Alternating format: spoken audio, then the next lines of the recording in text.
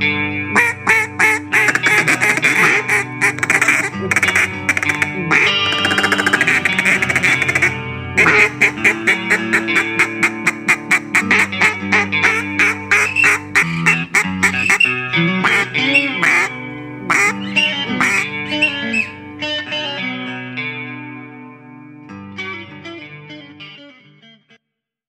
right, everybody, welcome back to the 9th installment of the Blind Chatter podcast. I'm your host, Tanner. I'm here with Big Chief. Big Chief, how you doing? Doing pretty good. How are you doing?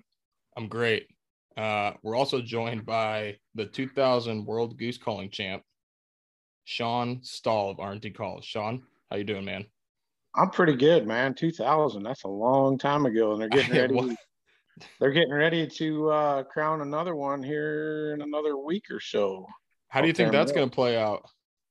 I don't know. I mean, it's their 50th anniversary, so I think they got some cool things in store for it. Unfortunately, I'm not going back. I am going to be out in a blind, and that's kind of the reason why. I only actually went and called in the contest twice. The first year I went, Sean Mann, who was kind of an idol of mine, he saw me that summer, and I think I won 8 out of 16 contests that summer. And he's like, you got to come out here. You got to come out here. This is your year. I'm telling you. And, you know, just because Sean was like my idol, I was like, all right, I'll give it a shot. But I mean, I never went because it's during hunting season. I always call them contests outside. I went out there and I won.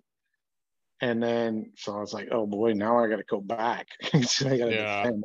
I got 5th place the second year, and then been back 3 times since to judge. But pretty much, after that second year, when I was pretty well wanting to get out of it the year I won the world, and then after that next year I pretty much hung up the calls and just went straight hunting.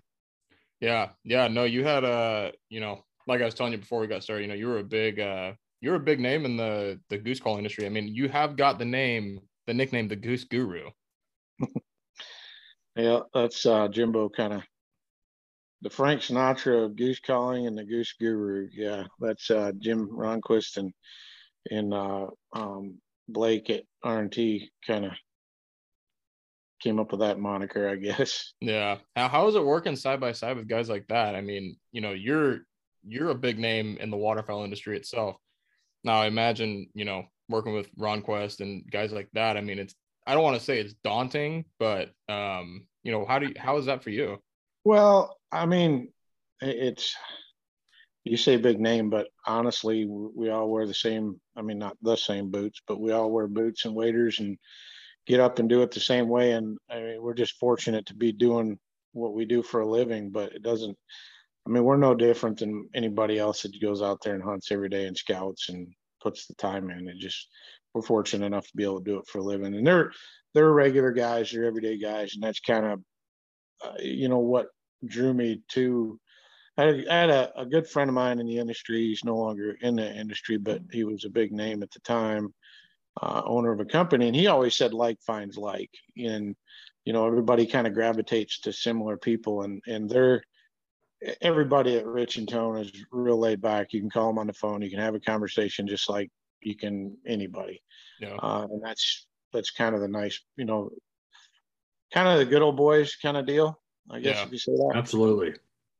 Yeah, no, I mean, it's you put it a way that I don't think anybody could put it any better. We all put our pants on the same way in the morning. And, a lot of guys, when they talk to guys like you, or they talk to Big Sean, or they talk to Sean Mann, or they talk to Bill Saunders, anybody like that, they get kind of not weird, but they, it's almost like they're starstruck.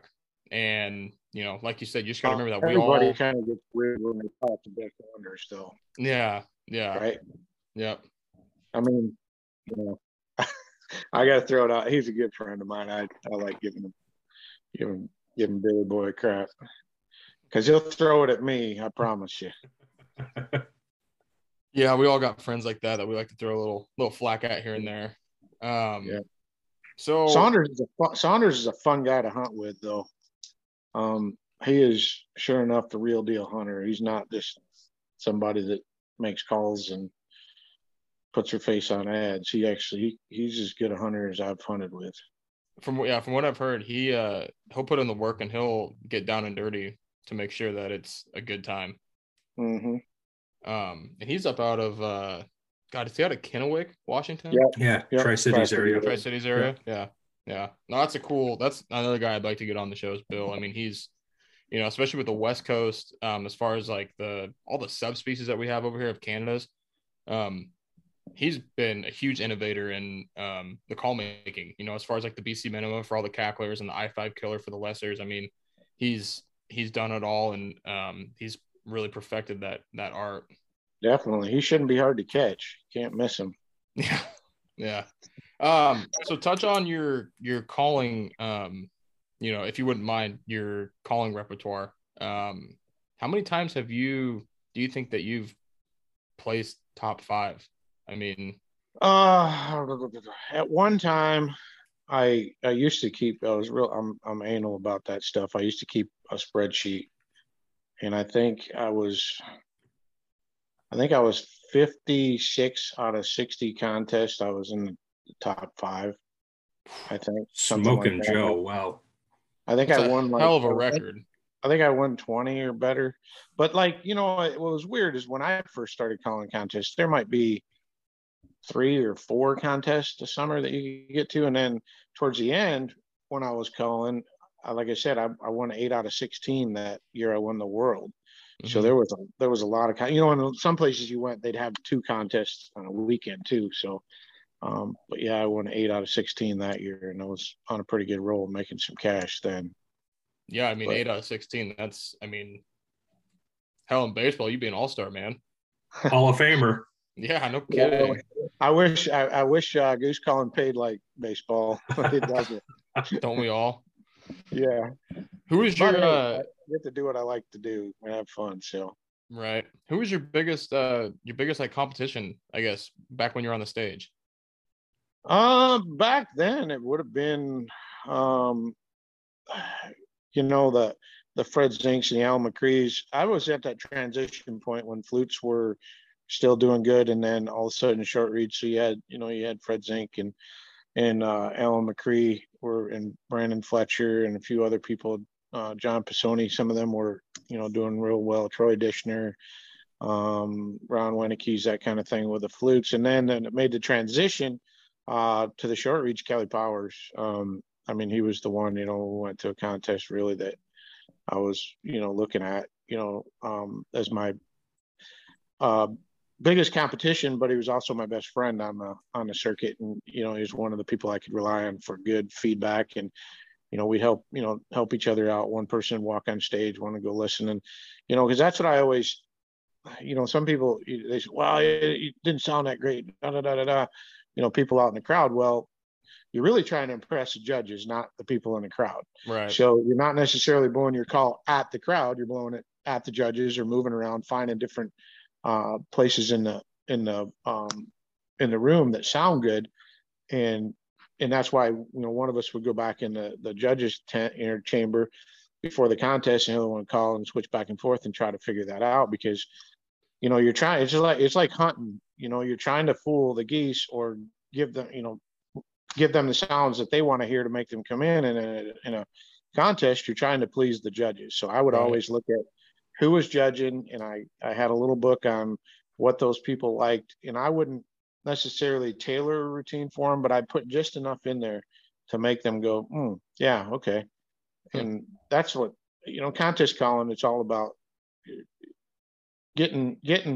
blowing mistake free, sounding like a goose, having power, volume, flow, and control, getting in and not making a mistake, getting into that third round, letting them judge you, and you get in the top 5, you're going to win quite a few, because sometimes it comes down to how you drew and who you called back to back against. If you had some really good callers that you called next to, it could really drive your scores up. And if you had some callers that weren't, new to it or whatever, and had some low scores, well, sometimes when you come in and pop up right after them, it might jump your score up 3 or 4 points, but not enough if you're calling back to back with some really good callers. Yeah. Now you mentioned like finding spots on the stage where, or I guess finding spots in the room. Now, does that kind of explain the pacing that you see in the calling competitions where they go from one side to the other and they hunker down? Is that kind of just like getting in the mood, or? Some of that's nerves, some of that's just adrenaline, and some of that is finding those right spots in the room. Most, I say in the room if you're in an indoor event. And you know, like if you're blowing into the crowd, a lot of times if there's a lot of people, it'll deaden the sound quite a bit.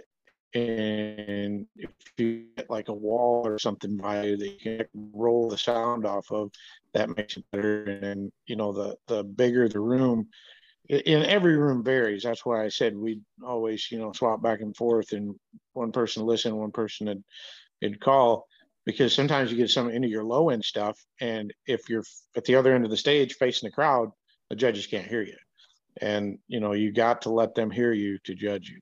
Yeah.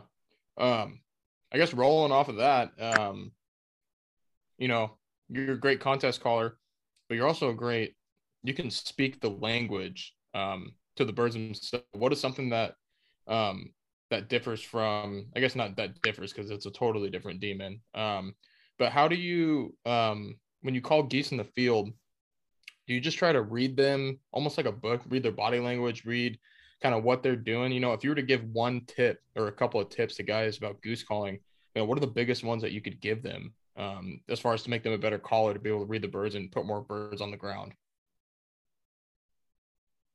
Well, the biggest tip is hunt. The more you hunt, the more you get in tune with what's going on. And I find myself, if I don't hunt that much, I get a little out of touch in reading birds, a little bit, you know, half a second off or second off with some of my, you know, when you're going to hit them, what kind of cadence or pitch or volume or something like that. But it just spend time in the field. The more time you spend, the more time you just study them, and I'll study them. I've got geese in my yard. I sit and listen to them.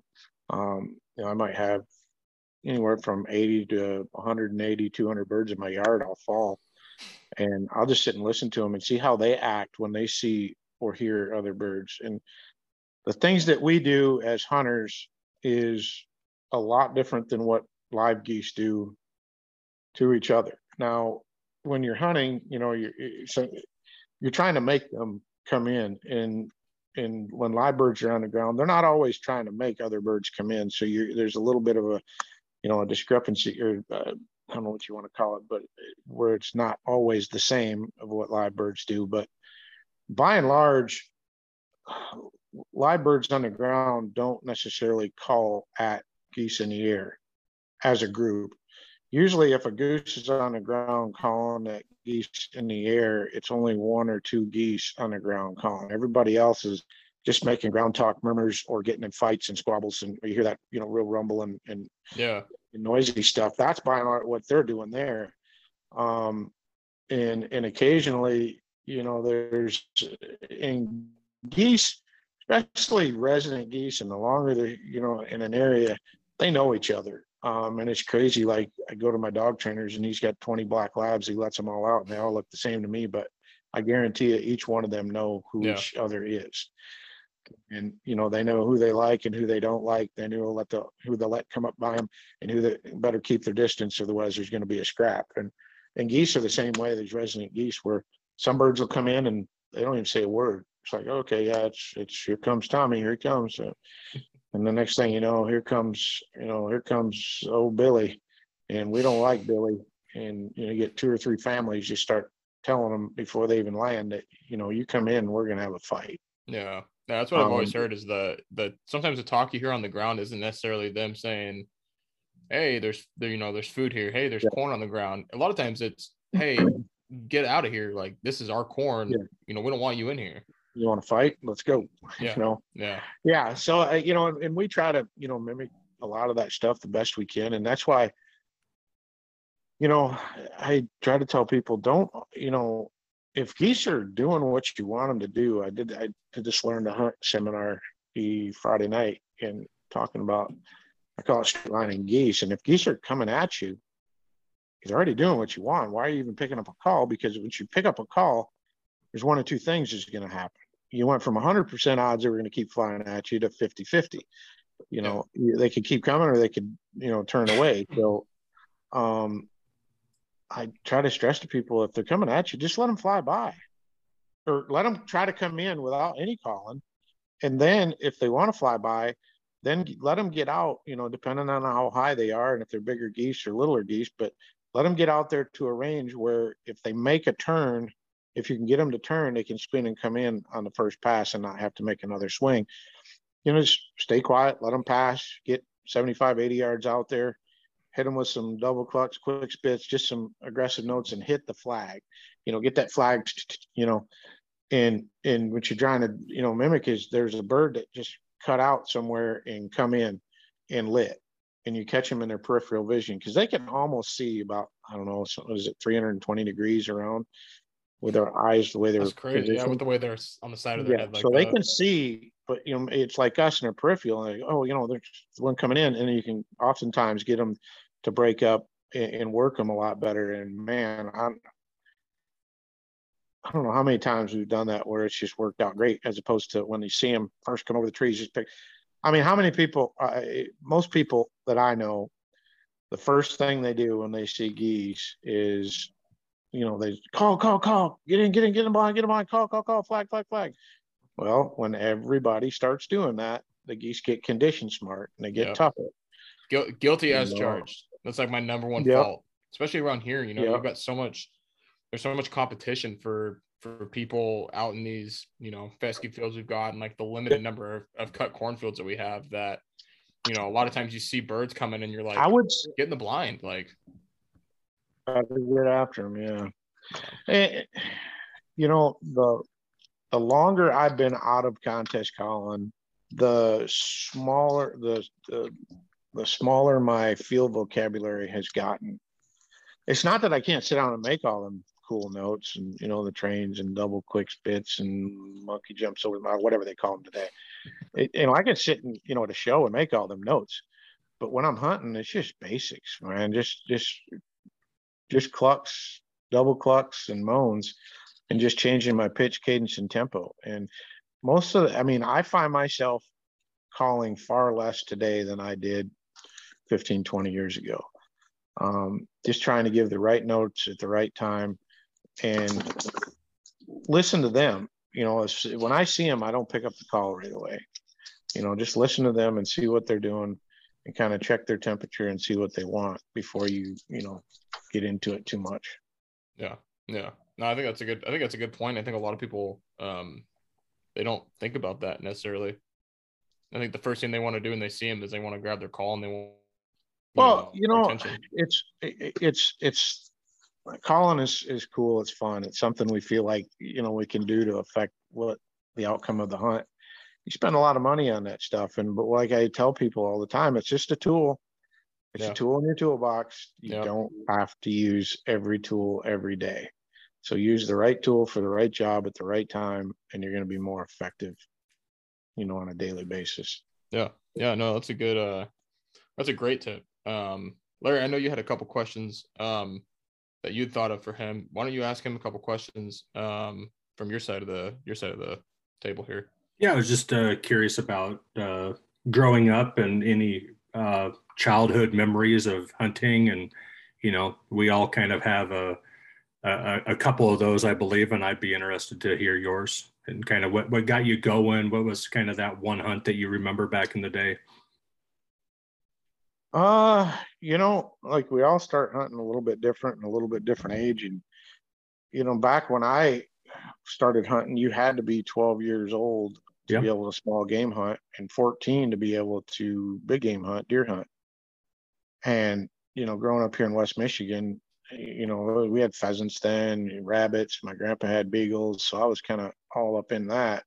I mean, I've been behind beagles growing up for a long, a lot of days I spent doing that, and that was fun. And then when you could bow hunt at 12. So I bow hunted for deer, did all that. And then when I was 14, you could gun hunt for deer, and went out, and Dad and I went out and I shot a doe, and he said, well, that's good. We don't need any more for the freezer. And I'm like, well, what else is open? And he's like, well, let's look. And he looked at the regulations, and the only thing that was open was ducks and geese. And was like, well, okay. And so he grabbed he had some old duck decoys, some paper mache duck decoys in the rafters, and got them out, found some string we could put on them, and found some weights. We used old nuts and bolts and Yep. spark plugs and all kinds of stuff.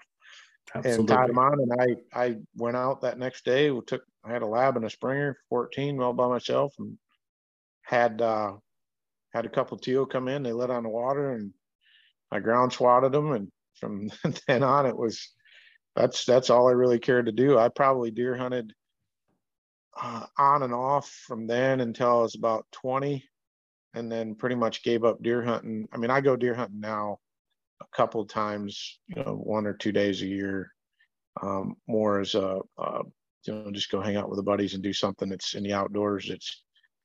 It's hunting and fun, but unrelated to what I do for work. So, yeah, from then on, and then I started, I started hunting public land right here by the house. There's a refuge, and it was at the time primarily goose hunting, dry land refuge with blinds all the way. Well, you basically standing corn all the way around the edge, and they had some blinds, and then they had a couple water refuges where you'd pass shoot them coming over out of the marsh. You'd sit up in the woods and pass shoot them. So that was kind of big back then. And my dad's friends would take me to do that before I could drive. And one of my buddies, his dad, he'd pick me up at 4:30 in the morning. We go hit the public draw at 5:30. So there's some good memories hunting public. That's how I grew up. Hunting, and real competitive, because that's where I learn to do things to stand out. Whether it's I made my own silhouette decoys. I didn't have enough money to buy them, so I made my own silhouette decoys and learn how to call and try to do things a little bit different to be successful. Yeah, Tanner and I have talked about that in some previous episodes. Similar upbringing for me here in Oregon. Deer for us is all, well, unless if you draw a special tag, has always been one big deer per season. And I real quick decided that wasn't long enough. And if I can go out and shoot ducks or geese every day, then that's the preferred choice. And I kind of like you, started with deer, but then a quick pivot to waterfowl for sure. Yep. And I love the turkey hunt now too, but that's been a new passion in the last 10 years or so. But that's something I can do that's hunting related outdoors, but it's not necessarily a job, Similar here. I've only got into it like the last 2 to 3. My parents have about 1,000 acres out here, and they got some turkeys running around on it. And I just decided, we'll give this thing a shot, see what happens. Yeah, it's something. I could walk out my front door and walk right into the woods behind a neighbor's house. And if I hear one in the morning, great. If not, I just walk back to the house and go to work. Yeah, absolutely. That's one thing I haven't gotten into yet is turkey hunting. Like I see them and I'm like, it'd be so cool. Don't start to get one. It'd be cool to get one and like have the fan and like maybe get a mount done. But then I think about it, I'm like, what am I gonna do with a turkey? Like I don't even know how to cook a turkey. Well, I can help you out there. But it's addicting, and as a waterfowler, I don't know how many darn decoys. I probably need to buy a trailer for all the turkey decoys I have, and you don't even need a decoy for turkey hunting, but I've got them. Yeah, I think that's just a waterfowler in me. That for me, it was I used to bow hunt for Roosevelt and Rocky Mountain elk, and bugling, and working the game in with the bugle and a cow call. And that was one thing when I went turkey hunting about 3 years ago that I kind of related that to was, the stalking, the setting up, calling them in. And it actually related to me a lot like elk hunting for archery. I've never elk hunted, but everybody says that, and I probably shouldn't do it. We do have elk here in Michigan, but it's a draw deal and they only give out like 100 tags a year. But if I got addicted to that, I'd probably have to get divorced because I'd probably never be home. It's dangerous. Mm-hmm. That kind of covered my couple questions, Tanner. Okay. Yeah, I had to go get a pen. I'm like, I'm all over the board right now. I'm like looking at this list and I'm like, yeah, I don't know what I talked about already. So now I'm kind of just checking it off as I go. We did have a few questions from some guys. on Instagram. You mind answering a few questions from some people? Go for it. First question I've got is, for people who didn't see the Instagram post, it's a picture of Shawn throwing on a lanyard that's looks like one out of a Cabela's catalog. It's just filled to the brim with bands. Guy asked, where can I buy a lanyard like that? You get yours off eBay or Amazon? But you might be able to buy them off Amazon. But back then it was eBay. No, that's bands are. I've got a lot of bands. I think I've got about 2.5 lanyards full. And bands are cool, but they're also not cool in some ways, if that makes sense. I know exactly what you're talking about. It comes down to kind of where you hunt, not how many you shoot. Yeah. Like we had one hunt, and we actually filmed it for one of my old Follow Pursuit DVDs. We had, there was 5 of us, so we shot 25 geese, 21 bands, but 20 geese were banded. So one of them had a reward band. He was double banded reward band. So I haven't had a lot of hunts like that, but several hunts, and it doesn't take long to get a pile of bands. And right. And I like bands from the standpoint of knowing the history. I wish you could tell when you shoot. I wish a bird, every bird had a history report on it that you shot it, because it'd be cool if now if they could put a little QR code like on the back of it, and you shoot it, you can just scan it and it can like show you a map of where it goes.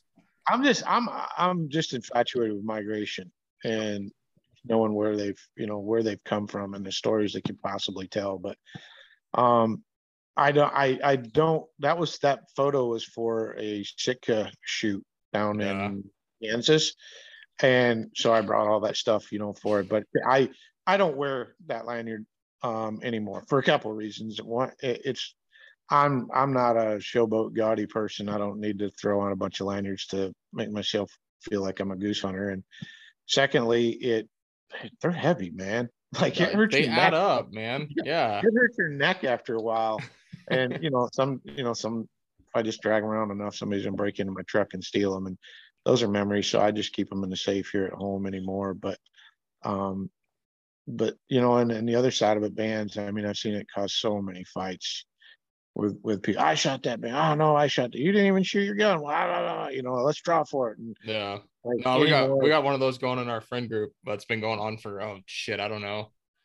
It was like 6 years ago. It's the first band I ever shot. There's 3 of us hunting. And there's a group of mallards that came in. And there was like one drake in the group, and everybody shot the drake, of course.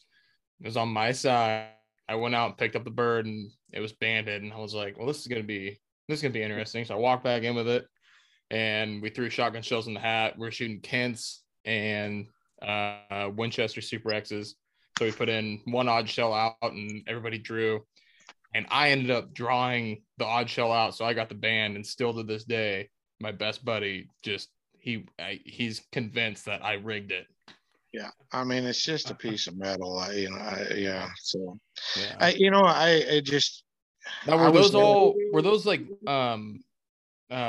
they like locals? I mean, a lot of those bands like local bands from like where they're getting them off golf courses and things like that. Oh, yes. I mean, I would say well over half of them were, that kind of stuff. But that was back in the day too, when there was a lot of James Bay birds we'd shoot on the refuge. Yep. And you call enough of them in and look for legs. And yep. Well, it's like around here, there's not, I don't want to say there's not a lot of opportunity for bands, because we've got, just up and down the flyway, I can think of probably 4 places where they ban fairly heavily. But like with us, it's hard because we get such a big push of widgeon. And widgeon have never really, they've always kind of been on the back burner. They don't really ban widgeon that often. So a lot of people, they go years without shooting a band. And then other guys, they go hunt places that are wildlife management areas where they actually band a ton of birds, and those birds hang around for a while. And they just hunt those places throughout the year, and they'll go get 4 or 5 bands a year. And a lot of guys that don't do that, that hunt private ground, or they hunt on the river system, or they hunt something like that, they don't shoot hardly any bands. So around here specifically, when you see a guy that has a a lanyard like that, it's like, you know, everybody's like, oh, this guy's the real deal. You know, he must be with Zinc or something. Yeah. Or he's just got a lot of money and spends it on eBay. Yeah, we got a buddy in Klamath Falls. He's down at Klamath Falls, and last year he shot 8 or 9. This year he's already up to, I think, 5. And I'm like, dude, you've got to be getting out. Like, you got to be getting close to running eBay out of their bands. You know, at some point they're going to tell you they're out. We are on one of the biggest band droughts I've ever been on this year. We have not shot one band on any of the hunts, and that shot a pile of birds already. And the only thing I can attribute to, we were talking about it, is last year there weren't a lot of birds banded because of COVID. Yeah. And the hunts that we've been on, most of those geese that probably 90% of the geese that we shoot are 1 to 2 year old birds that are molt migrants. So that's the only thing other than that, we just got some really bad luck. But yeah. How do you think COVID affected, like, how much do you think COVID affected waterfowl hunting as a whole, you know, with everybody going to Canada in early season, you know, to go up and shoot up there? Do you think that had any real effect on the season last year with how the border shutdowns and stuff went? I think there were a lot of people that were out of work. So there was a lot of weekday hunting that went on. There was a lot more pressure below the border. North Dakota I've never seen it that busy, that big of a zoo. I mean, there were people everywhere, and it really, it made hunting tough. You know, the more people that are out, the more pressure's on them, the smarter the birds. So from that aspect, it was a tougher season because there was a lot more pressure and there were more people out running the roads, you know, beating you to a field or getting permission before you or getting in between you and the birds. And just, the game was a lot tougher. I'm not complaining about it. I mean, it's still hunting, but it definitely that's one way I didn't really look at it, though, was, you know, from the side of, you know, more people hunting during the week versus just weekend warriors. I never thought about that. Oh, yeah. There was more people and more time in the field. You know, and I can't remember. It was like that first year when the first spring when COVID, we had like a 30-some thousand license sale jump for turkeys, for spring turkeys. Wow. Yeah. There, you know, normally I think it was I can't remember. It was close to 100,000 people out spring turkey hunting. It was like, holy cow. Yeah. You know, had people all over the place. But that's a good thing. I mean, more people out there, and, you know, duck and goose call sales way up, you know, decoy sales way up, all, you know, blind sales way up, all that stuff.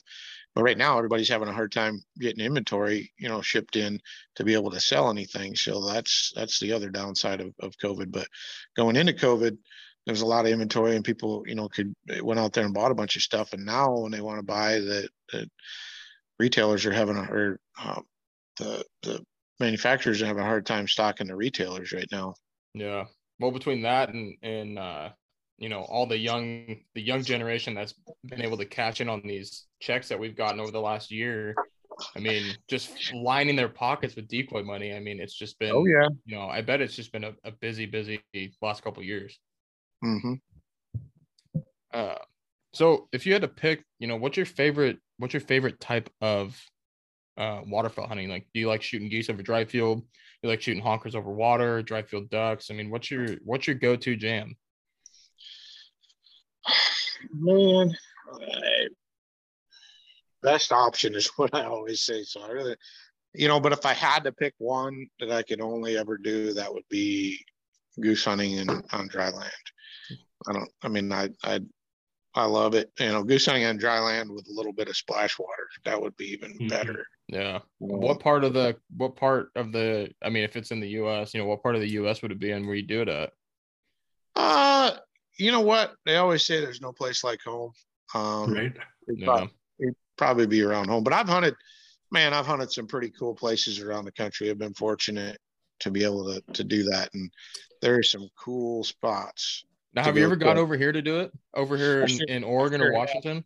I sure have. I've came out and hunted with Billy Boy. Me and Saunders did a a TV show with Ron Latshaw, and it was I can't remember the name of the host, and it was for ESPN Outdoors.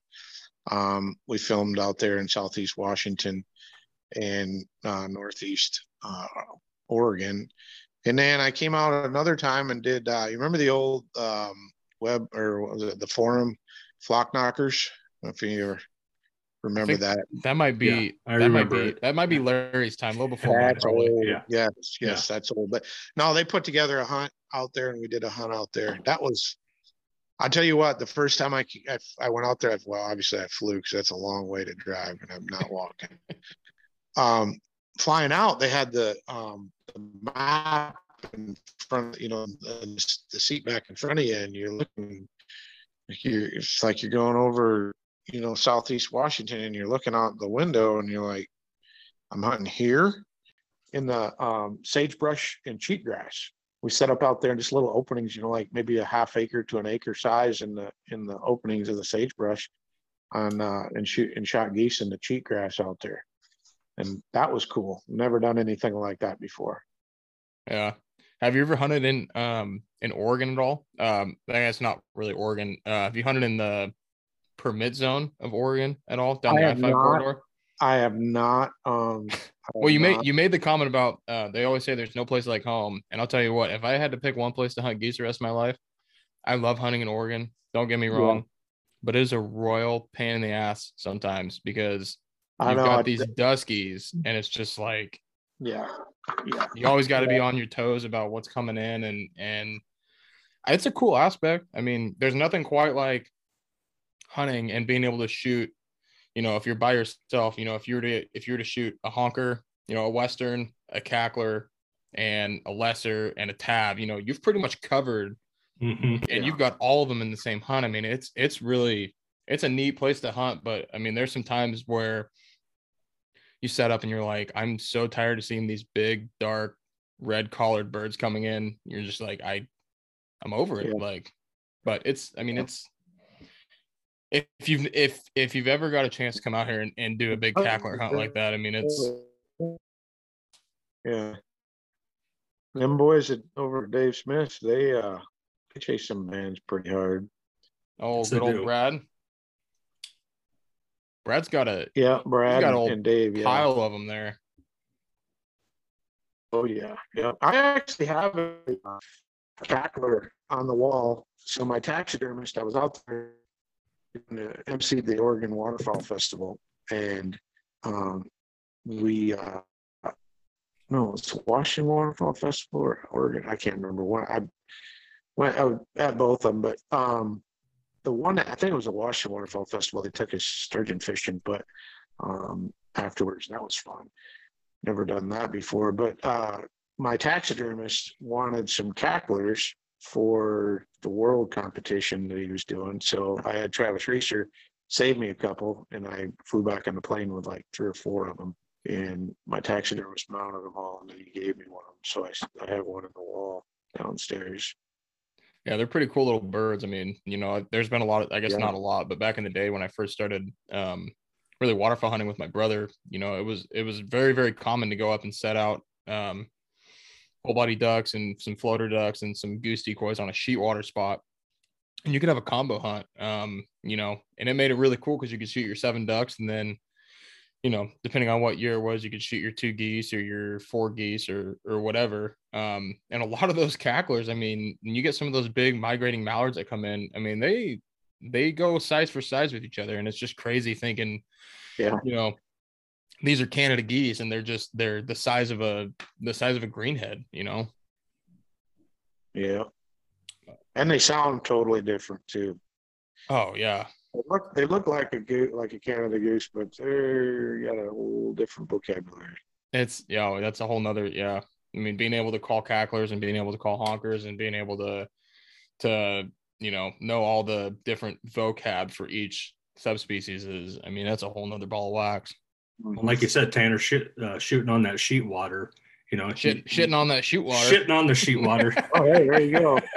you got to have a repertoire of calls, right? We got to have whistles for some of the ducks. We got to have a standard duck call, high pitch. and then a honker call. You got to have a lanyard full of go-to options. That was a lot like today. I went out yesterday with my wife, and I think we shot 5 ducks. It wasn't anything crazy.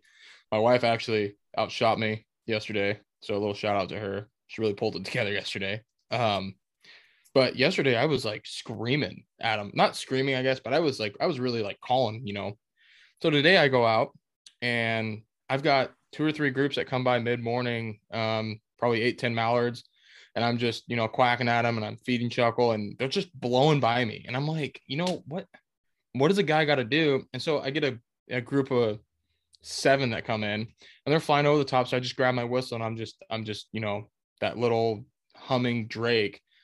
And from about 150 yards up, they made 4 passes and they were feet down in the decoys. And I'm like, awesome. So I've been doing it wrong all day long. Like today's a whistle day, I guess, and it's like 20-mile-an-hour winds out of the south, thinking a whistle's not going to cut through the wind. How every day it's a different recipe, Yes.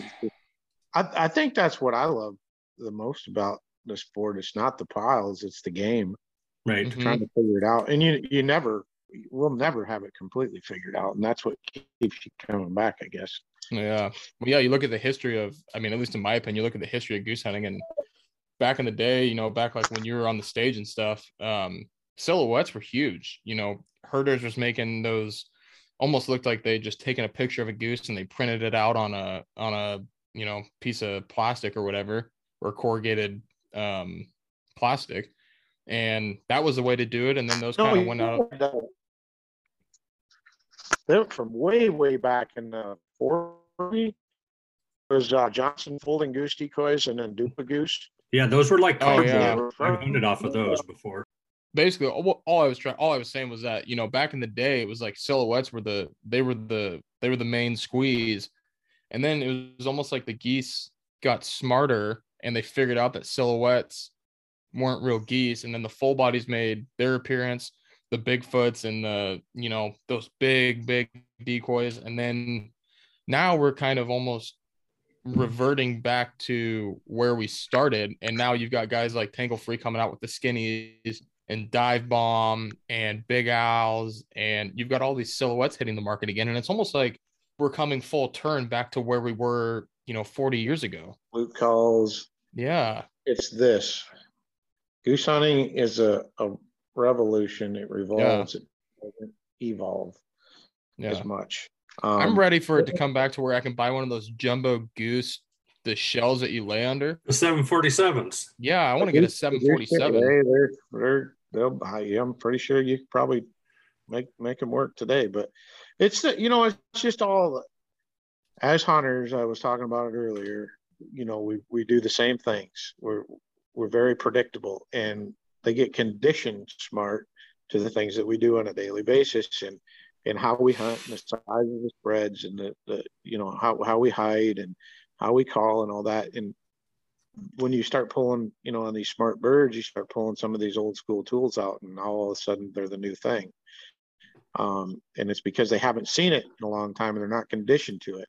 And there'll come a time when, it'll roll back around and silhouettes won't be as productive as full bodies will be. So that's why I tell people all the time, if you've got a good place to store that stuff, don't sell it, because it's going to be a lot more expensive to buy it back in next time around. So yeah. So let's we got a couple more questions from Jesus. Words are hard. Here we go. We got a couple more questions from some guys on here. Somebody asked, what's the most important piece of gear while field goose hunting? Is it calls? Is it decoys? Is it your hide? Is it a flag? What is it? Well, that's kind of a loaded question because it all depends. If you're hunting an X, the most important gear is the hide. Because they're coming there anyway, right? So the best thing you can do is hide from them. Because if you've got an X field, there's real good chance that they're going to come there the next day, whether you're there or not. You showing up there is just it's like picking up a call and the geese are coming at you. It's going to do one or two different things. So you showing up there is you got to make sure you hide, make sure you're hid from them. Next most important thing is decoys, letting them see where you want them to be. Yes, we broke up there. Decoys, so you can see where you want them to set up, or they can see you. Then calling and working on down the line. Now, if you're not on an X, then calling becomes more critical if you're running traffic. So it all depends. So goose spreads and fields, open spreads or spread, having them kind of spread out and tight little family groups, or do you want them close to the blind? Is this another one of those scenarios where it kind of depends on how you're set up in the field? If you're on the X, if you're on, if you're in the middle of a low cut field where you want your decoys around you to break you up. It's so hard to just say. There's not one size fits all. To me, it's all how I feel based on the hide, the location, how many birds are used in the area, and time of year. Early in the year, I might spread them out a little more family groups. Later in the year, tighter together. But I always like to give them a place to land, which right. in an area in close proximity to gun range. So that's kind of a hard question to answer, I guess. I think that's a hard question to answer too, because where you guys hunt at in comparison to how we hunt here in Northwest Oregon and with all these cacklers and stuff, when you see these wads of cacklers out in the field feeding, they're like on top of each other. And, when you spread them out, a lot of times, like when I set my spreads, I'll set my cackler spreads or my lessers up. I'll set them a little bit tighter. And then I'll usually throw my bigger decoys, like my honker decoys. I'll set them out to the side because generally when you see big geese and small geese in a field, with the little guys, they're very unsocial. They don't want to be around the loud, obnoxious. Yeah. It's kind of like high school. You got your seniors and your freshmen. The seniors only want to be around the freshmen, even though the freshmen try to hang out with them. They just keep moving further away. Good way to put it. Yeah. Another question we got, why was Trace your favorite hunting dog of all time? And I'm pretty sure I know who asked that question, and he wasn't my favorite one. Trace was a good dog. He was my kid's best friend, slept with him every night he was home for 14 and a half years. But he was a very flashy dog, high energy, high drive. He was fun to watch and hard to own. You always had to keep your finger on him. He was always, every day was something new. He was going to do something to like, boy, I never saw that before. But yeah, he would go. He had plenty of go. But sometimes when a dog has too much go, they don't have enough gray matter to match, and that was traced to a T. But he was a good dog, great family dog, an excellent hunting dog. He was hard to manage. Boy, He was hard to manage and keep. Yeah. I feel like I might be having one of those. I've got a 1-year-old black lab female. Took her out on her first hunt yesterday. And I mean, she did really good, but she's just like, she's on cocaine all the time. Like, I got to find a way to like calm her down a little bit. Yeah. Lots of obedience. Yeah. Time change here. It got dark early today. Oh yeah, you're a few hours ahead already of us, set over here. Yeah. We're creeping on it.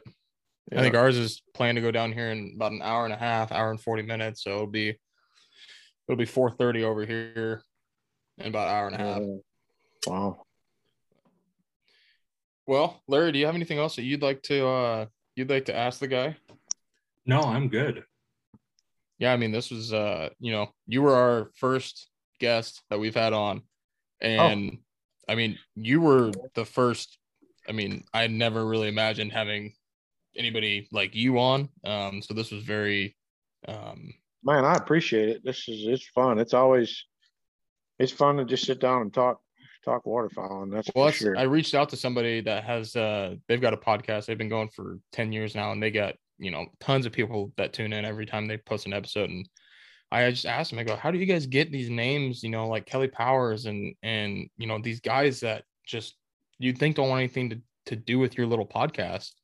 And he's like, just ask them. Like, we're all the same. Like, they just want to talk about it, you know? Yep. Yep. But, Yep. That's why I said that when we started out, man, that I wear waders just like everybody else. So yeah. I put my lanyard on over my head just like everybody else. So just been fortunate enough to be able to do this and travel around and meet a lot of faces in a lot of places. Yeah. I think that's an important thing to kind of close out on is, you know, the waterfowl community is a great community to be a part of. Let me go and start my video back up. The waterfowl community is a great community to be in. However, there are some very toxic traits in it that, you know, you get a lot of guys that are kind of smart asses about things and that don't really want to offer the help and the guidance that people are seeking. And it's like, you have to remember that, like, at some point you were in the same boat as this guy that's wanting to know this, or he's wanting to know, you know, there's a huge difference between wanting to know more about certain areas and just asking people bluntly, where should I go? Like, there's ways to go around it. There's ways to word it. And there's proper answers, and there's answers that you might want to make, but you probably should just say it in your head or say it to your buddies. Don't post it on a forum. There's some etiquette to it that if you approach it the right way, you're going to get a good answer. Yeah. Approach it the wrong way, you may not.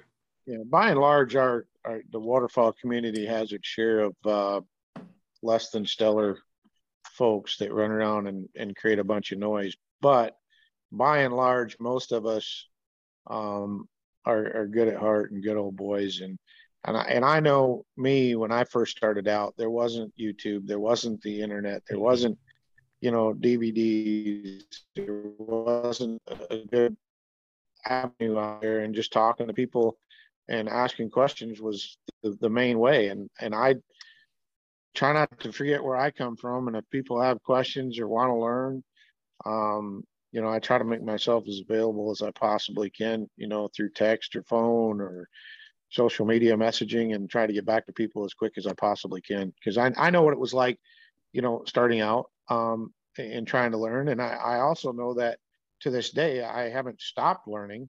And that even though, you know, somebody may think they're just getting into it or don't know anything, I probably can learn something from them. So, you know, it's just good to talk to people. Yeah. I mean, that's a great outlook to have on it. You know, if everybody had that same mindset of no matter who they're talking to, they could learn something new, there'd be a lot less, I guess, drama in the waterfowl world. Because this is like one of the most dramatic, like, sports or hobbies, whatever you want to call it, that there is. I mean, people get fired up.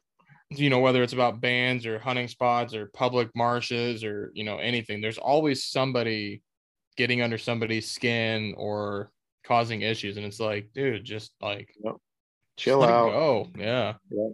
Just a bird. It's just a bird at the end of the day. Yeah. Well, cool. Well, Larry, we should wrap this one up with him. Let him I'm sure you're about ready to eat some dinner, huh? No, I got to hook up the boat still and throw some more things in it, pull the boat out, and then move the trailer in. And yeah, I still got a few hours left out here. Oh boy. Sounds like a Taco Bell night. What's that? Sounds like a Taco Bell night. Boy, I should run to the border, huh? Well, really appreciate your time. This has been, if I do that, but yeah.